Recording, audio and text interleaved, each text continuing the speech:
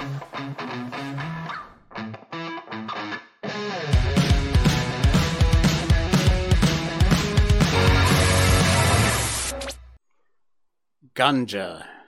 Ganja everywhere.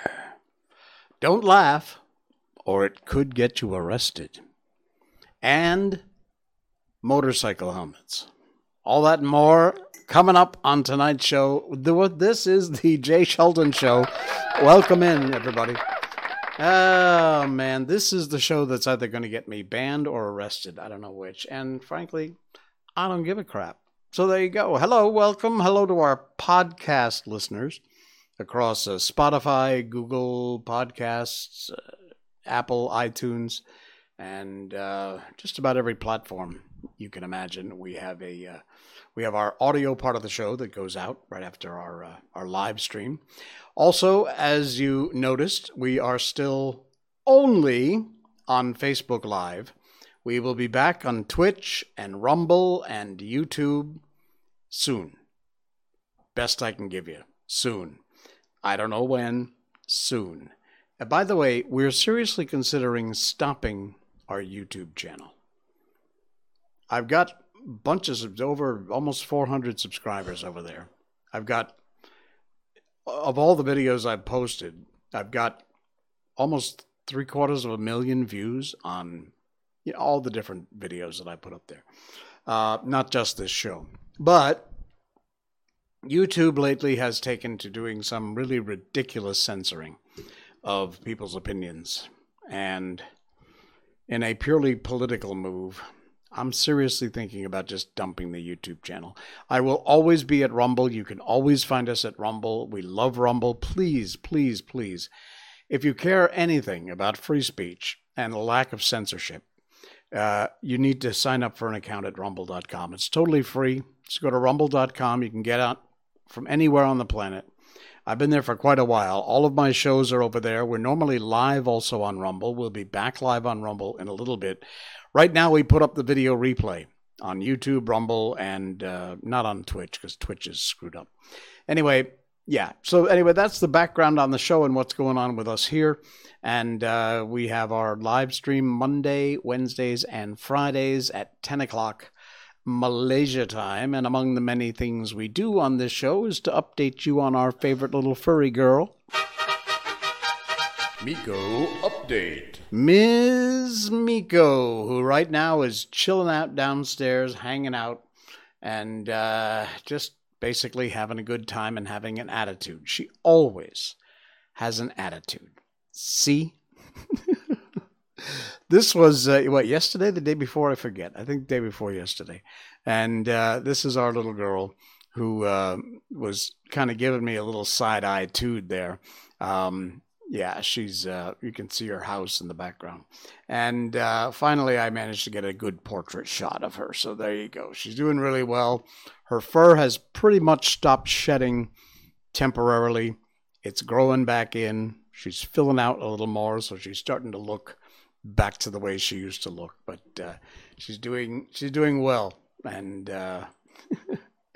we love her to pieces. So there you go. All right. What else we got going on tonight? Oh, yeah, ganja everywhere. That's one of our big stories on the show tonight. These headlines popped up in the... oh, man. One of these days, Malaysia will actually maybe come up into, I don't know, maybe the 18th, 19th century, something like that. But sadly, that day ain't today. As you know, in Thailand, they have, for all intents, legalized marijuana use and growing. Because Thailand is leaps and bounds ahead of the game when it comes to the reality of what marijuana is. And we've talked about it before on this show. It's a herb. It's a plant. It's not a drug. It's not a gateway drug. This is all bullcrap they fed you in the 50s and 60s to try and turn you away from drugs. It's crap. It's bullshit stuff. And yet there are still people to this day and age, believe it or not, who actually believe this crap. Well, this story came out. This is funny. It's from the Malay Mail. The link at the moment is not in our show notes, but they will be there right after the show is over, so you can check out all these links. Although Thailand has allowed the use or smoking of cannabis, ganja, Malaysians visiting the kingdom are prohibited from returning with the substance. Well, no, Sherlock. That according to the Perlis police chief, Datuk Serena Saad. She said the police would take action against any individual bringing in cannabis into Malaysia, even if it were included in little cakes and other foodstuff and drinks. We don't have the power to prevent anyone from touring the neighboring country and taking cannabis there, but legal action can be taken under the Dangerous Drugs Act. Well, see, first of all, that's where you got it wrong, because it's not a dangerous drug, but you do you. Morons. Anyway, if they're returning with the substance, now obviously it's banned here, it's illegal, so you can't bring it in. But this is something I found interesting. She said, if you come in under the influence of the drug. Okay. Probably that's what would happen is that, if somebody came in stoned, they just basically laugh at them. Anyway, she was talking to reporters yesterday about this, and so of course it wound up in the news. And this silly Perlis police chief. This is another article from AsiaNews.network. Link will be in the show notes tonight. This was a funny comment. Where is it? Oh, this is her speaking. Personally, I advise Malaysians not to try ganja while they're in Thailand, although it is allowed there, as the habit of smoking can be detrimental to your health. You're wrong. It is not detrimental to your health, and in fact, in some cases, in the medical use of marijuana, it's quite helpful. So, fact check, entirely false. Articles in the show notes if you want to waste your time reading this, so feel free to go over there and check it out. I would suggest, however, that you find something else to do, like, I don't know, cut your dog's nails or something. Yeah, all right. So, speaking of stupidity, another article that appeared, this one is from the World of Buzz. You'll find the link in our show notes. Sadly, I've said this on more than one occasion, and it is true. The one thing that this country is lacking, I know I'm being a bit Malaysia-centric tonight, but yeah, you can relate if you're listening to other parts of this show on other parts of the world, because similar things are happening all around. Sadly. But the one thing, as I was saying, that you do not have in Malaysia, and it is the one thing that really defines a democracy. I know we don't live in a democracy. Relax, sit down. I know, I'm fully aware. But the one thing that defines us as humans is our ability to speak freely, to say what's on our mind. Whether you get offended by that or not, doesn't matter. And don't give me the fire in a crowded theater bullcrap either, because that's absolutely has nothing to do with it, and it's a complete farce. This article, I mentioned this in a previous show, but just yesterday, I believe, Crack House Comedy Club co-founder to be charged tomorrow over racist clips. That was yesterday, so this article was from Thursday, in connection with a video recording of a comedy performance. A comedy performance that is claimed to be derogatory and racist. He was charged in Kuala Lumpur Sessions Court yesterday. He pled not guilty. Good on you, Rizal. Fight it with every ounce of energy you have. Charges made by the Classified Crime Investigation Unit of the Bukit Aman Criminal Investigation Department in accordance with a section of the Communications and Multimedia Act of 1998, which will show you just how out of touch the Multimedia Act is, since it hasn't been likely updated since 1998. Earlier, it was reported the police had arrested the 39-year-old co-founder for a comedy act. That's where we are. You think Dave Chappelle being canceled is bullcrap? This is bullcrap. Arrested to help with investigations into the spread of 2 video clips at the comedy club that allegedly touched on the sensitivities and is considered racist. Ooh, you're a racist. He was actually put in the lockup at police headquarters. Arrested due to several reports made against him, and was remanded for a day before being released on bail.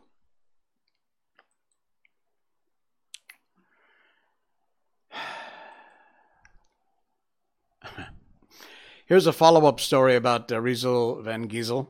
He's pled not guilty at Sessions Court to 3 counts of posting offensive content on his social media accounts. He claimed trial to the charges after they were read out. The stand-up comedian merely answered "Tida," which is no, when asked whether he was pleading guilty.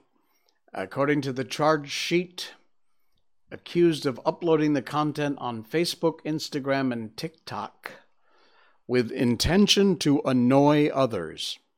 Well, if you can be charged with a crime for intending to annoy others, we might just as well put bars around this whole damn country and lock everybody up. In fact, not just this country. Every country on the planet. Believe it or not, a maximum fine with this ridiculous charge of 50,000 ringgit and up to 1 year imprisonment can be fined 1,000 each day if the offense continues after conviction. A whole lot of people in the comedy business and the entertainment business are standing behind Rizal, and as am I, and I really hope people, this is it's just words on a page. I'm not going to share the thing. You put the link in the show notes. I encourage you, please, to go read this because it's brilliantly written. And I'm not going to read the whole thing, but it's from Crimson Shadow. About the comedy club debacle and authorities throwing the book at the stripping lady who supposedly insulted Islam, and Rizal, the comedy club owner, for insulting Malays.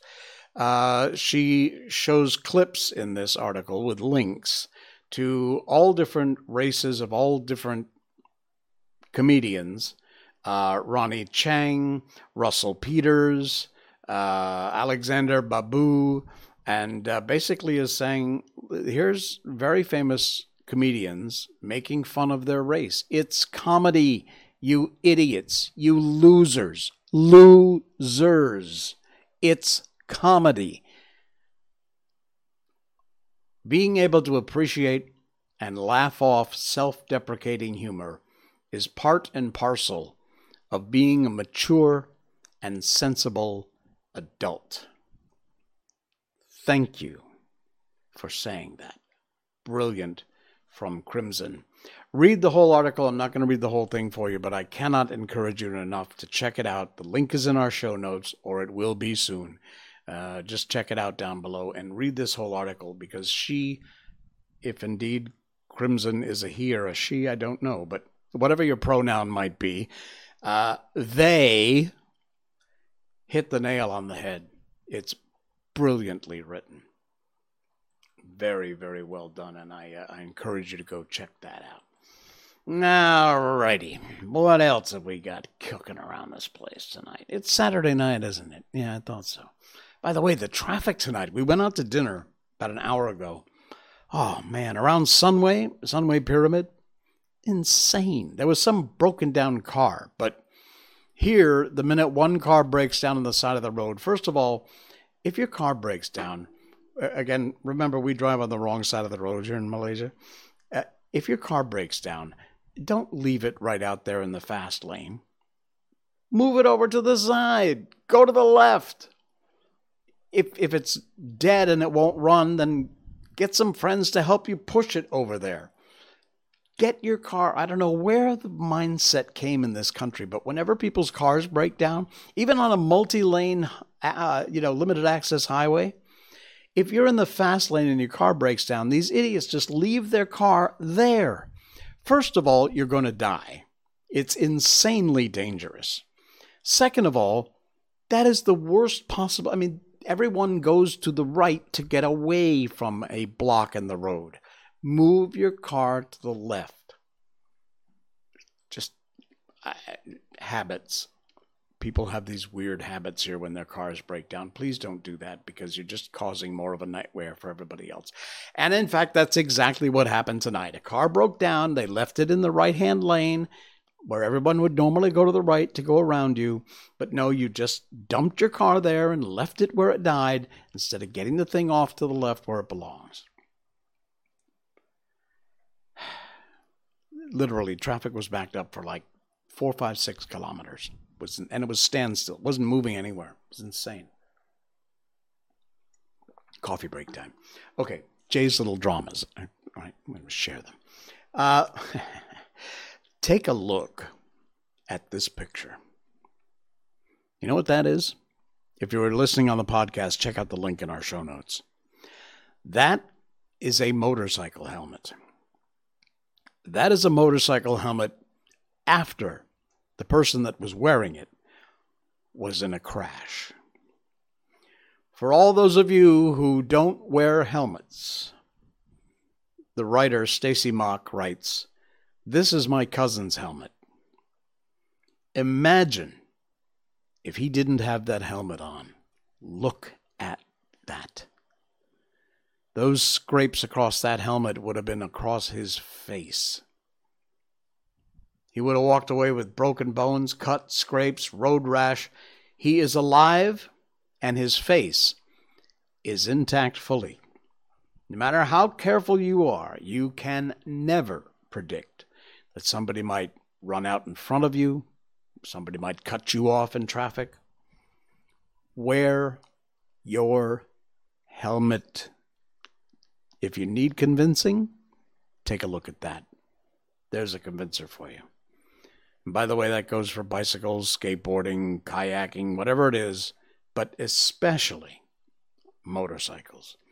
And we have so many motorcycles in this country, it's insane.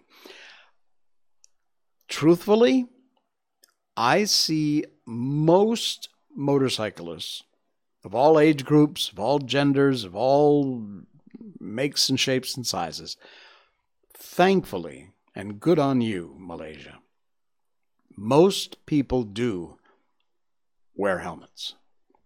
Strangely enough, you don't put your kids in seatbelts, which I will never understand why you're trying to kill your family. But for some odd reason, maybe it's because it's such an obvious thing and the cops will give you a ticket if you're not good. But most people will wear helmets, which is good. Good news. Good on you. But if, like I said, if you think, it's too cumbersome, I don't like it, it's only a short trip, you take a look at that and imagine if that was only a short trip. There is a convincer if there ever was one. Absolutely frightening. Wow. Scary stuff. Right. One or two more here. You know what? I think Zane posted this, Crazy Zane. And I loved it. I actually should have backed it up into our ganja story because when people get inventive to skate around things they don't agree with, I love it. I love it. It's very cool. Take a look. The link's in our show notes if you want to check it out. It's just a meme kind of thing with some words. But it's Vino Sano Grape Brick. During Prohibition, now if you don't know, in the U.S. there was a time where alcohol was illegal. It was banned. And, of course, that just led to a ridiculously huge black market in bootleg alcohol. And it didn't stop people from drinking, much as they thought it would. And anyway, during this prohibition, the winemaking industry created a rather ingenious solution to sneaking around the law. They started selling concentrated grape juice, known as wine blocks. It was just a block of grape juice that was concentrated. And it had a warning label that literally had the procedure for making wine written on it. I love it. This is what was written on the block of concentrated grape juice. After dissolving the brick in a gallon of water, do not place the liquid in a jug for 20 days, because it will then turn into wine. Yeah. So they came out with this concentrated grape juice, perfectly legal. It's not alcohol. And they included the warning, also known as instructions, that said after dissolving the brick in a gallon of water, do not put it in a jug for 20 days because it will turn into wine. Oh, man. See, that's what I mean. People who just figure out inventive ways to skate the system. Brilliant. Absolutely brilliant. All right, and I got one more for you. I hesitate to put this idiot's face on screen because I don't want to give this person any more publicity than she already gets. She doesn't deserve it. You may or may not know of Brittany Griner. You will know about this loser once I get done reading this. A group of people wrote an open letter to Brittany Griner. Said, "Dear Mrs. Griner, we hope this letter finds you in good health, and we understand you're having some rough times in your life. We're a group of old Vietnam combat veterans from North Carolina. Our average age is around 70 years old. We call ourselves the Bunker Boys. We spent a lot of time living in rat and snake-infested holes in the ground, known as bunkers. And when we weren't in the bunkers, we were crawling through the jungle, being shot at and shooting back at little people wearing black pajamas. We must be honest and tell you that the only thing we may have in common with you is that we too were drafted. We noticed you were drafted number 1 in the WNBA draft a few years ago. Since we all were drafted, we thought we might let you know what it was like then, when we were drafted. Unlike you, most of us had no college. People of the United States drafted us. We consisted of all colors, religions, personal beliefs. We had no choice of which team we played for, Army, Navy, Air Force, or Marines. We were sent halfway around the world to fight and kill people we didn't know in a place we'd never heard of. We were paid, we know you can relate to this, $3 a day, and required to work 24 hours a day if needed. When we returned home, many or most of us were treated very badly by our fellow Americans. We were spit on, hit by bottles and rocks as the police stood by and watched. We didn't complain. We just continued on in life, made the best of it. We fought for God, family, country, and of course the flag and the national anthem. A poem that was written by, of all people, a lawyer. He wrote the poem as he watched bombs fall on and kill fellow Americans. Ever since that night, our nation's played that little poem before millions of social functions. For some people, it's just a little song. For a veteran, it's a reminder of how many men and women of all colors have given their life so the rest can have the right to be free. We found in our research that you requested the national anthem not be played at sporting events.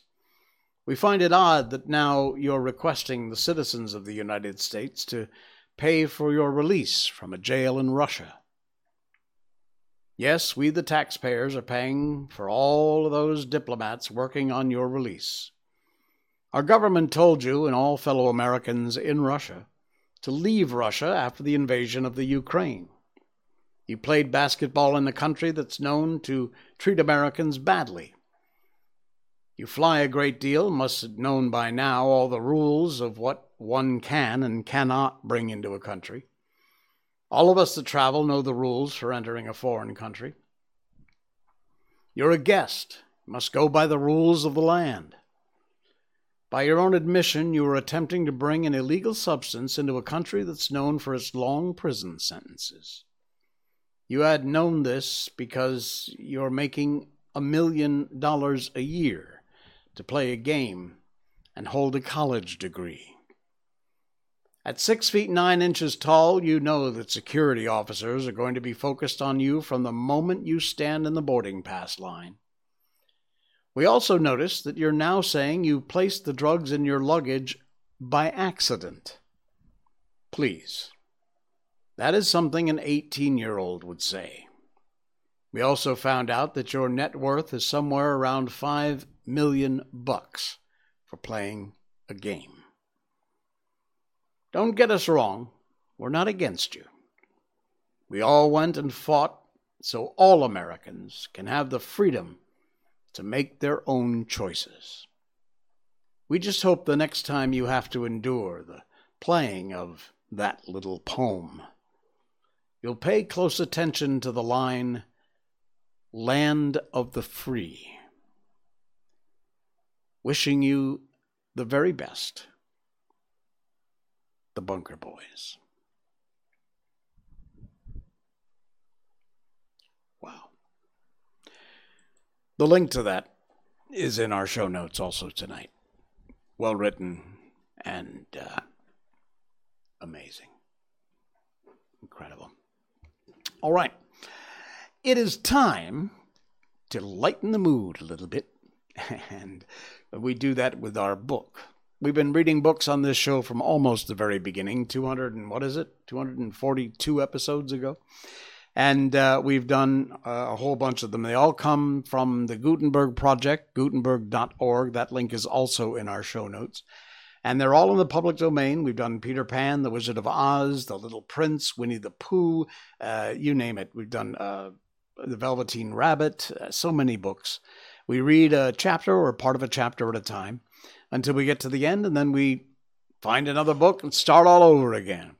And right now we've been doing the adventures of Sherlock Holmes, which each chapter is a new adventure. And we are on this strange blue gemstone that was found in the crop of a goose, a Christmas goose. And apparently Holmes and Watson are on the trail of where this goose came from and how this precious jewel got in the goose. Well, this may save us a visit to Brixton Road, said Holmes. Come with me, and we'll see what is to be made of this fellow.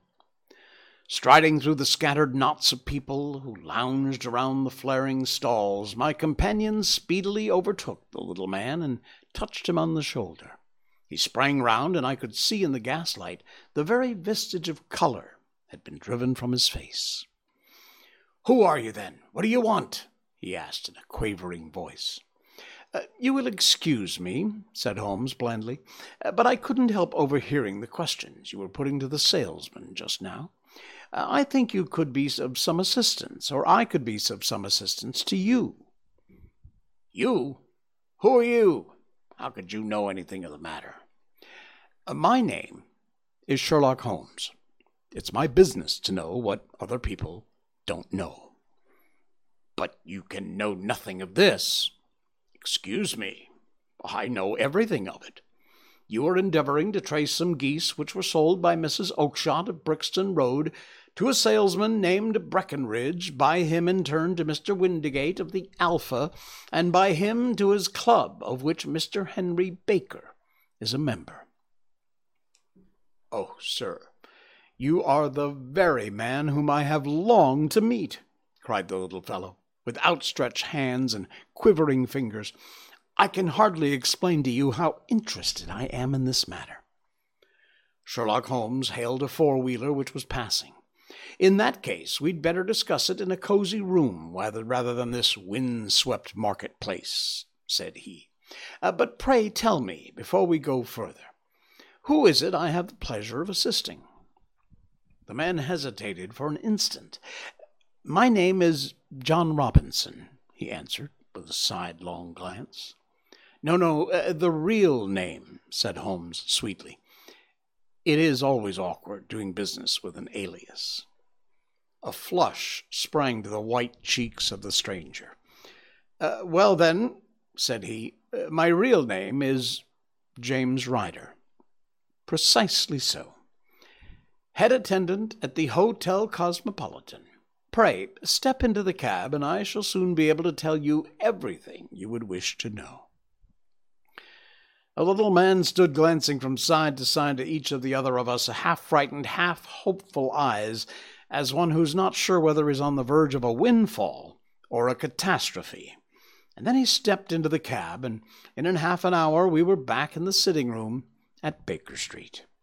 Nothing been said during our drive, but the high, thin breathing of our new companion and the clasping and unclasping of his hands spoke of the nervous tension within him. "Here we are," said Holmes cheerily as we filed into the room. "The fire looks very seasonable in this weather. You look cold, Mr. Ryder. Pray take the basket chair, and I'll just put on my slippers before we settle this little matter of ours. Now then, you want to know what became of those geese?" "Yes, sir." "Oh, or rather, I fancy, of that goose. It was one bird, I imagine, in which you were interested, white with a black bar across the tail." Ryder quivered with emotion. "Oh, sir," he cried, "can you tell me where it went to?" "It came here."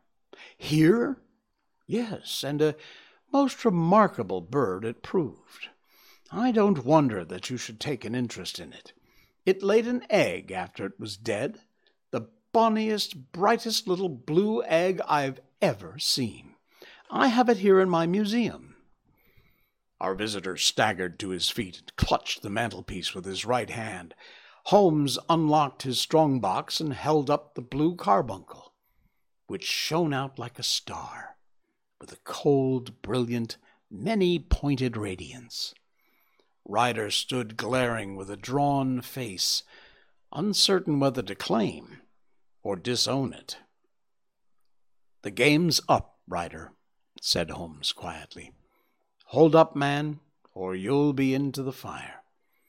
Give him an arm back in his chair, Watson. He's not got blood enough to go into for felony with impunity. Give him a dash of brandy. So, now he looks a little more human. What a shrimp it is, to be sure." For a moment he had staggered and nearly fallen, but the brandy brought a tinge of color to his cheeks, and he sat staring with frightened eyes at his accuser. "I have almost every link in my hands, and all the proofs which I could possibly need, so there's little which you need to tell me. Still, that little may as well be cleared up to make the case complete. You had heard, Ryder, of this blue stone of the Countess of Morcar's?" "It was Catherine Cusack who told me of it," he said in a crackling voice. "I see. Her ladyship's waiting-maid. Well, the temptation of sudden wealth so easily acquired was too much for you, as it has been for better men than before you, but you were not very scrupulous in the means you used. It seems to me, Ryder, that there is the making of a very petty villain in you. You knew this man Horner, the plumber, had been concerned in some such manner before, and that the suspicion would rest the more readily upon him. What did you do then? You made some small job in my lady's room, you and your confederate Cusack, and you managed that he should be the man sent for. Then, when he'd left, you rifled the jewelry case, raised the alarm, and had this unfortunate man arrested. You then—" Ryder threw himself down upon the rug suddenly, clutching at my companion's knees. "For God's sakes, have mercy!" he shrieked. "Think of my father, of my mother. It would break their hearts. I never went wrong before. I never will again. I swear it on the Bible. Oh, don't bring it to court. For Christ's sake, don't." "Get back to your chair," said Holmes sternly. "It is very well to cringe and crawl now, but you thought little enough of this poor Horner in the dock for a crime for which he knew nothing." "I will fly, Mr. Holmes. I will leave the country, sir. Then the charge against him will break down." We'll talk about that. And now let us hear a true account of the next act. How come the stone into the goose? And how came the goose into the open market? Tell the truth, for there lies your only hope of safety." Ryder passed his tongue over his parched lips. "I will tell you it just as it happened, sir," said he. "When Horner had been arrested, it seemed to me that it would be best for me to get away with the stone at once, for I didn't know at what moment the police might not take it into their heads to search me in my room. There was no place about the hotel where it would be safe. I went out as if on some commission, and I made for my sister's house. She'd married a man named Oakshott, lived in Brixton Road, where she'd fattened fowls for the market. All the way there, every man I met seemed to me to be a policeman or a detective, and for all that, it was a cold night. The sweat was pouring down my face before I came to Brixton Road. My sister asked me what was the matter, and why I was so pale, but I told her I'd been upset by the jewelry robbery at the hotel. Then I went into the backyard, smoked a pipe, and wondered what it would be best to do. I had a friend once called Maudsley, who went to the bad, had just been serving his time in Pentonville. One day he'd met me and fell into talk about the ways of thieves, how they could get rid of what they stole. I knew that he would be true to me, for I knew one or two things about him. So I made up my mind to go right on to Kilburn, where he lived, and take him into my confidence. He would show me how to turn the stone into money. But how to get him to safety? I thought of the agonies I'd gone through in coming from the hotel. I might at any moment be seized and searched, and there would be the stone in my waistcoat pocket. I was leaning against the wall at the time and looking at the geese, which were waddling around my feet. And suddenly an idea came into my head, which showed me how I could beat the best detective that ever lived.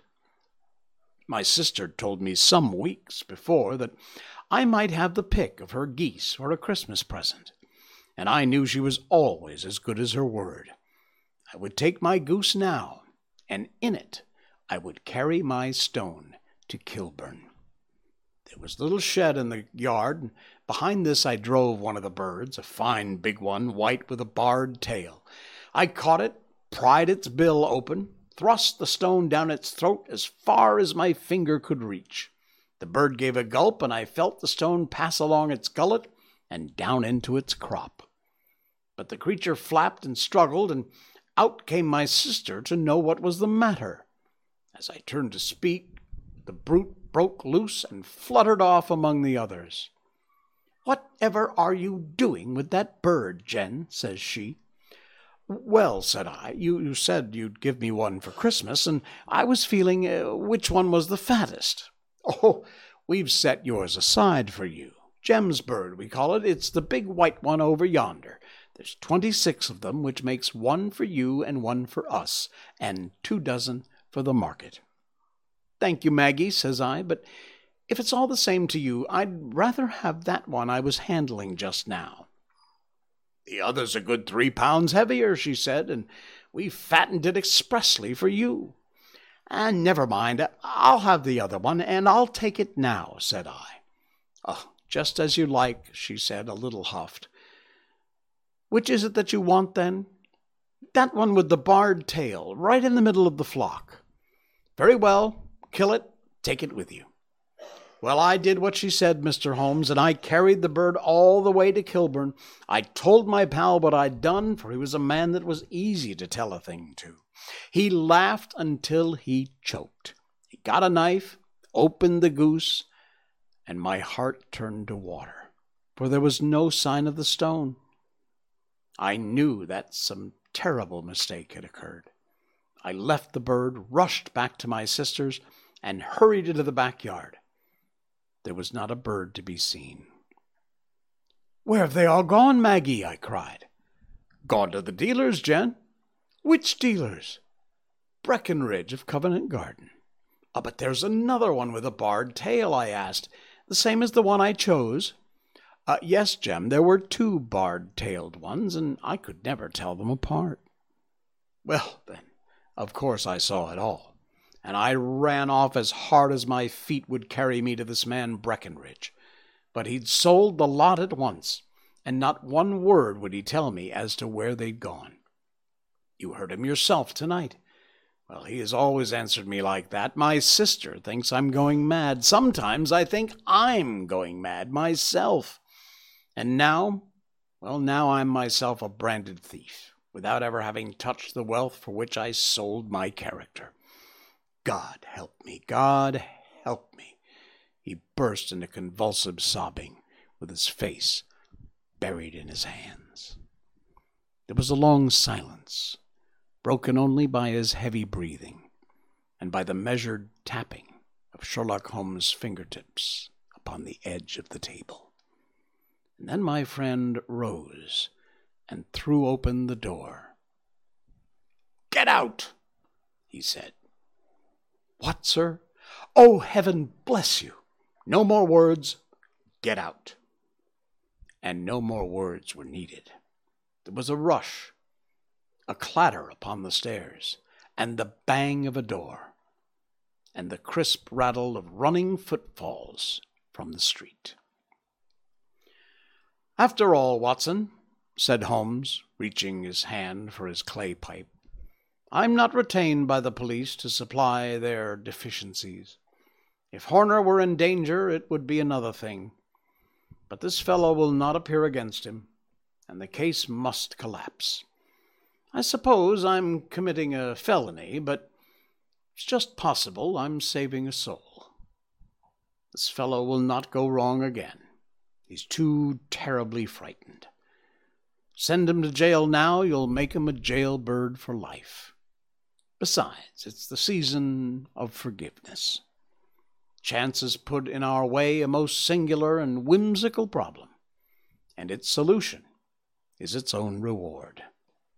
If you'll have the goodness to touch the bell, Doctor, we'll begin another investigation, in which a bird will also be the chief feature." And there you go. Coming up in our next stream, we'll begin a new chapter in the adventures of Sherlock Holmes, and this is the adventure of the Speckled Band. Cool. All right, we will have that for you coming up on Monday night. That's going to do it for us. I will see you again Monday, 10 o'clock Malaysian time. Please do follow, like, subscribe across whatever platform you catch our show, Facebook, YouTube, Twitch.tv, or Rumble.com. Can't encourage you enough to check us out and subscribe over at Rumble.com. Sign up for a free account over there. You'll find all kinds of cool videos, including this one. And, of course, to our podcast listeners, thank you so much. Find us on all of your podcast platforms and just give us a follow and a subscribe and a like. I'll see you again Monday. Till then, this is the Jay Sheldon Show, and oddly enough, I'm Jay Sheldon. Good night.